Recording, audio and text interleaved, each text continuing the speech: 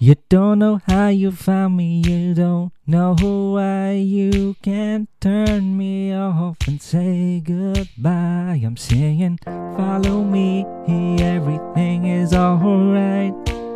I'll be the one to talk to you when you're driving. If you want to leave a 5-star rating, that would mean the world to me. Oh, you've no idea how many takes it took to get that right. Did I get it right? I'm not sure. Anyhow, I just want to pop on before we start episode 2 by saying thank you to everyone who has listened to the first episode. Feedback has been fantastic. Please do one favour for me before you listen to episode 2, and that is by pressing the follow button and turning on the notification. So when I upload an episode, you will get a notification saying it is now ready to listen to. And that would mean the world. Also, if you could, please give it a rating. So 5-star rating will really bump me up on the charts. The more listeners, obviously, the more podcasts I will do. So yeah, that's my news. Hope everyone is well listening to this, and I hope you enjoy episode 2 of the James Carpool. Good morning, good afternoon, good evening. Welcome along to the James Carpool. I am your host, James K. Today we'll drive into topics that are fascinating, interesting, and also surprising. But first, seatbelts. Check. Check mirrors. Check. Let's hit the road. James K. Carpool. James K. Carpool. We've all seen our fair share of the world's most romantic proposals, the ones which involve candlelit dinners, crashing waves, whale song. You get the drift. What we don't hear enough about, the proposals that went wrong, and the ones that were just plain wrong in the first place. Today, I will read 5 of the worst proposals ever, according to Reddit. The one with all the confusion. A guy I knew, a really stupid guy, got his girlfriend a diamond ring as a birthday present. Not intending any larger message, she unwrapped it and said, "Oh, stupid guy, of course I will." He went through with it rather than deal with the awkwardness. It didn't last. Wishing and hoping and thinking and praying, planning and dreaming. The one with the big drop. A guy wanted to propose to his girlfriend at Disney World. Very common, usually in front of the castle, usually with staff involved for pictures and stuff. Usually Disney will do what they can to make it special. But no, this genius, this man of men, decided he had to step it up a notch. Decides to do it on Splash Mountain at peak, right before the drop. And he dropped the ring. Hold him and kiss him and love him and show him that you care. The one with the almost heart attack. My wife says that the way I proposed was a traumatic experience and she wishes that I had done something a bit different. She was 6 months pregnant with our first child. We were living in our first shared crappy apartment, getting ready to go to a fair. Why I didn't do it at the fair is something I couldn't tell you. What I did do was remorselessly tell her that there was something we needed to talk about. I sat her down and proceeded to tell her there was something bugging me in the relationship, and the way I see it, there is only one way to fix it. Will you marry me? She genuinely thought I was breaking up with her and leaving her stuck with a child to raise on her own before those last words came out. She started crying and eventually hit me, then said, "Yes, I am so lucky to have her. I just wish I could have asked in a little different way." Wishing and hoping and thinking and praying, planning and dreaming. The one with the diet plan. The way my dad proposed to my mum, it just happened randomly. "Dad, how much weight do you think you can lose by September?" Mum, "Wait, what?" "Dad, I was thinking we could have the wedding then." He's not known for having a lot of tact. Hold him and kiss him and love him and show him that you care. The one with the STD. My ex cheated on me. We broke up, spoke some and decided to work on it. It had been at that point a 2-year relationship and just a week away from Valentine's Day. I refused to sleep with him again until he got tested. I didn't think he actually had something. He did. An incurable something. He came over, told me. I cried. I said something to the effect of, "If I have this, I'm ruined for everyone else." He said, if you have the STD, you want to get married? Wishing and hoping and thinking and praying, planning and dreaming. The one that is literally the worst. My husband proposed during a weed-induced fucking session. I said yes, and he never remembered afterwards. We got married anyways. Hold him and kiss him and love him and show him that you care. Some people have dreamed of getting married from a young age. The dress, the venue, and the person they love. Before the marriage comes the engagement, and I'm sure many of you have dreamed of that too. Where will it happen? What the ring will be like? Who will be the person bending down on one knee? So many questions. Getting down on one knee has been the tradition for centuries, and we've seen it both in movies and real life. But where does it come from? Well, wedding website Engagement Ring Bible wanted to find out exactly why it happens, and it turns out it goes back to actual medieval times. Knights would get down on one knee in front of their lord as a display of respect, obedience, and loyalty. It was also a common occurrence in religious ceremonies, and in those days marriage and religion were intrinsically linked. So when a courteous gentleman was proposing to his lady, pledging his allegiance to her and declaring his undying love for her, getting down on one knee was the natural thing to do. While many may choose to not go down on one knee, which is absolutely fine, they're still asking you to marry them, remember. If they do, it's basically a very old way to show you they love and respect you. Look me square in the eyes and tell me you love me. As far as what knee you're supposed to propose on, there's no set rule, but most people do it on their left knee because the majority of them are right-handed, and it makes it easier to position themselves and open the box with the ring, which is pretty important. Now get out there, you gorgeous looking people, and go fall in love. Or don't. It's up to you, really. James K. Carpool. James K. Carpool. After almost 30 years, we have to say goodbye to an iconic TV show.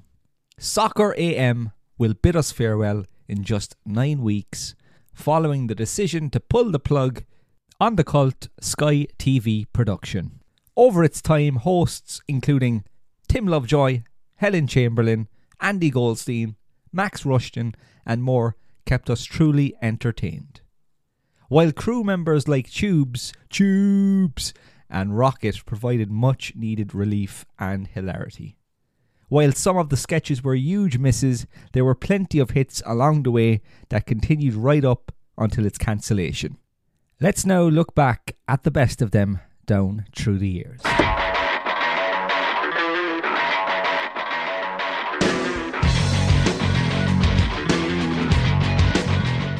Loving football is a crime, then hang me high.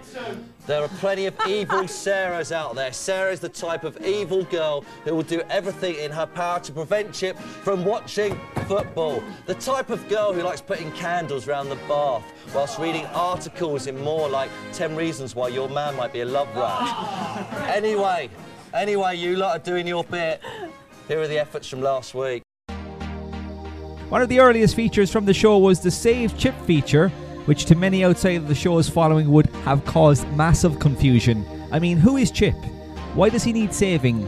And how come he has such a big following? The origins of it were from presenter Tim Lovejoy's friend called Chip, and casually mentioning how he couldn't watch as much football as he wanted due to a hectic home life. It took just weeks before it became a huge hit of a story and an on-running gag. Supporters were often seen pinning up Save Chip banners at football grounds, while producers of the show would also end up finding the material as far out as Ashes cricket matches in Australia. It was a classic case of football-related content going viral in the 1990s, well before the internet boom. It even appeared on a Football Manager game and an episode of EastEnders.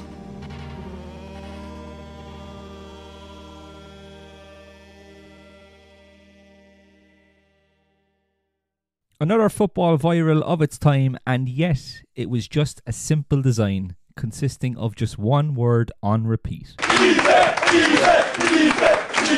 Yet it caught on heavily. There were plenty of football grounds up and down the country in the late noughties where when a team went 2 or even 1-0 up, the chant of easy, easy, easy would soon follow. But that too spread out away from football. Soccer AM fans soon ensured dart venues would become embroiled with the chant, while even Jeff Stelling on Soccer Saturday couldn't help but get caught up in the moment when his beloved Hartlepool would grab a lead. I have to tell you, my boss has been on the phone and told me to be more professional when it comes to Hartlepool. So I'm going to gird my loins and I'm going to have a lot of self-control when we look at the bottom of League Two. We're coming to get you! Look out, boys! It wasn't all just small references gaining a massive following. Some of Soccer AM's best content was educational as well as entertainingly funny, silly and downright bonkers at times. Take Frankie Fryer and the Away Days segment. Lights, camera, action! Hola! This week Frankie's in Berlin, apparently the capital of Germany. Nutty for an Away Days Champions League final special. Barcelona versus Juventus, Barca versus the old lady. Juventus! Love it! Ooh. Alfie the St. Pet. That is one of the most visited landmarks in the whole of Germany. Brandenburg Gate. But this is the worst food I've ever seen. Aye, aye! The legendary Berlin Wall. A wall in Berlin. What more do you need to know? From week to week, dressed in the same long brown jacket, jeans and far too much jewellery, Frankie would go from ground to ground describing historical elements of the stadium, the club that played for, and maybe even the region in general, all with a Cockney accent. It sounds ridiculous, and it often was, but it was damn funny too, especially as the character's actor Adam Smith would often play the role with huge exaggeration and over-the-top mannerisms, like a child hyped up on a can of Red Bull.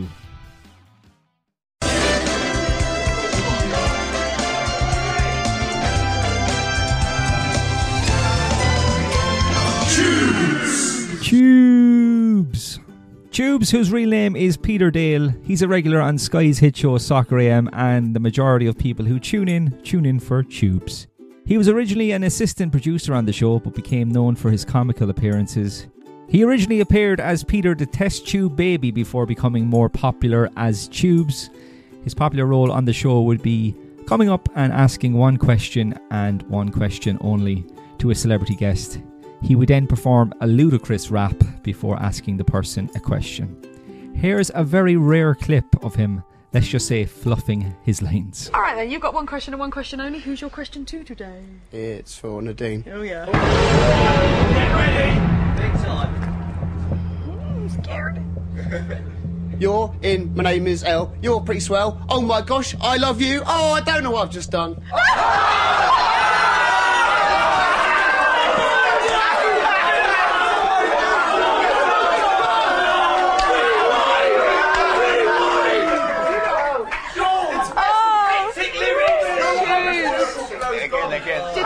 Again. It's understandable, isn't it? Yeah. I could see it was going. Is it the pretty lady that's put you off, Tubes? Yes. Tubes, would you like another go? No, thanks. We've got to hear it. Have you got a question still? Yeah. Alright. Go on then.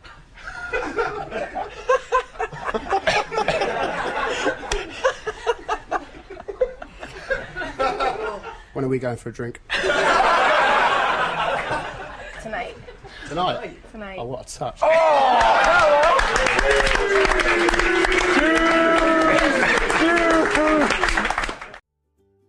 He would often rip his buttoned shirt open, revealing his bare chest. Tubes would also film interviews with celebrities, such as meeting them during a film promotion or on the red carpet at an award ceremony. One of his most famous moments on the show was when he met Guns N' Roses icon Slash at a guitar store in Epsom. Due to the nature of his rhymes, Tubes informed Slash that he liked mash during his rap before smashing potatoes into his face. The bizarre joke caused the interview to be cut short due to his weekly binge drinking exploits. Former Soccer AM host Tim Lovejoy called for pub landlords across the country to ban tubes from their establishments for his own good. Some of Tube's catchphrases include sickening, sickness and sick.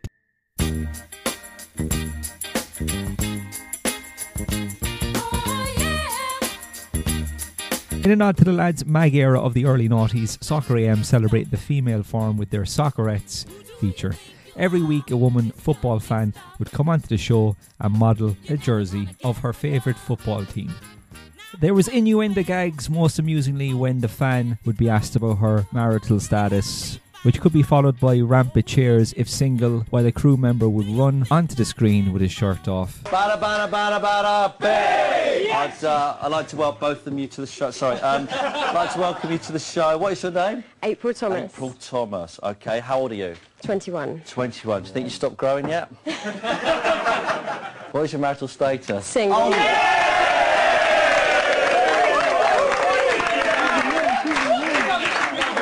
Do you have a boyfriend? Yes. Oh. What's his name? Gordon Hall. Gordon, how long have you been going out with him for? 8 months. It'll never last! Will never last. Now, your fascinating fact, you dislocated your shoulder whilst going down a water slide in Milton Keynes. Is that true? I did. Was it painful? Very painful. So there was you, right? I'm trying to imagine it. There's you, right? In a bikini? No, swimsuit. Swimsuit, okay, swimsuit. Going down the slide, and it just popped out. Yep. Can you? Are we all thinking about it? Yeah, we're and who popped it back in for you? Doctor. Lucky doctor. Hey. Famous Soccerettes have included Natalie Sawyer, Jennifer Metcalf, Lucy Pinder, Tamsin Greenway, Gemma Atkinson and Louise Cliff before it was scrapped in 2015.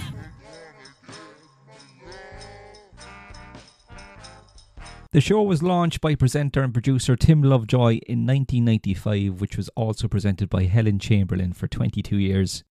Lovejoy said in 2020, "I wanted to make a football show that you could enjoy without liking football. It was people having fun, and I've always thought that's what TV should be." We love it, we love it, we love it, love it, love it.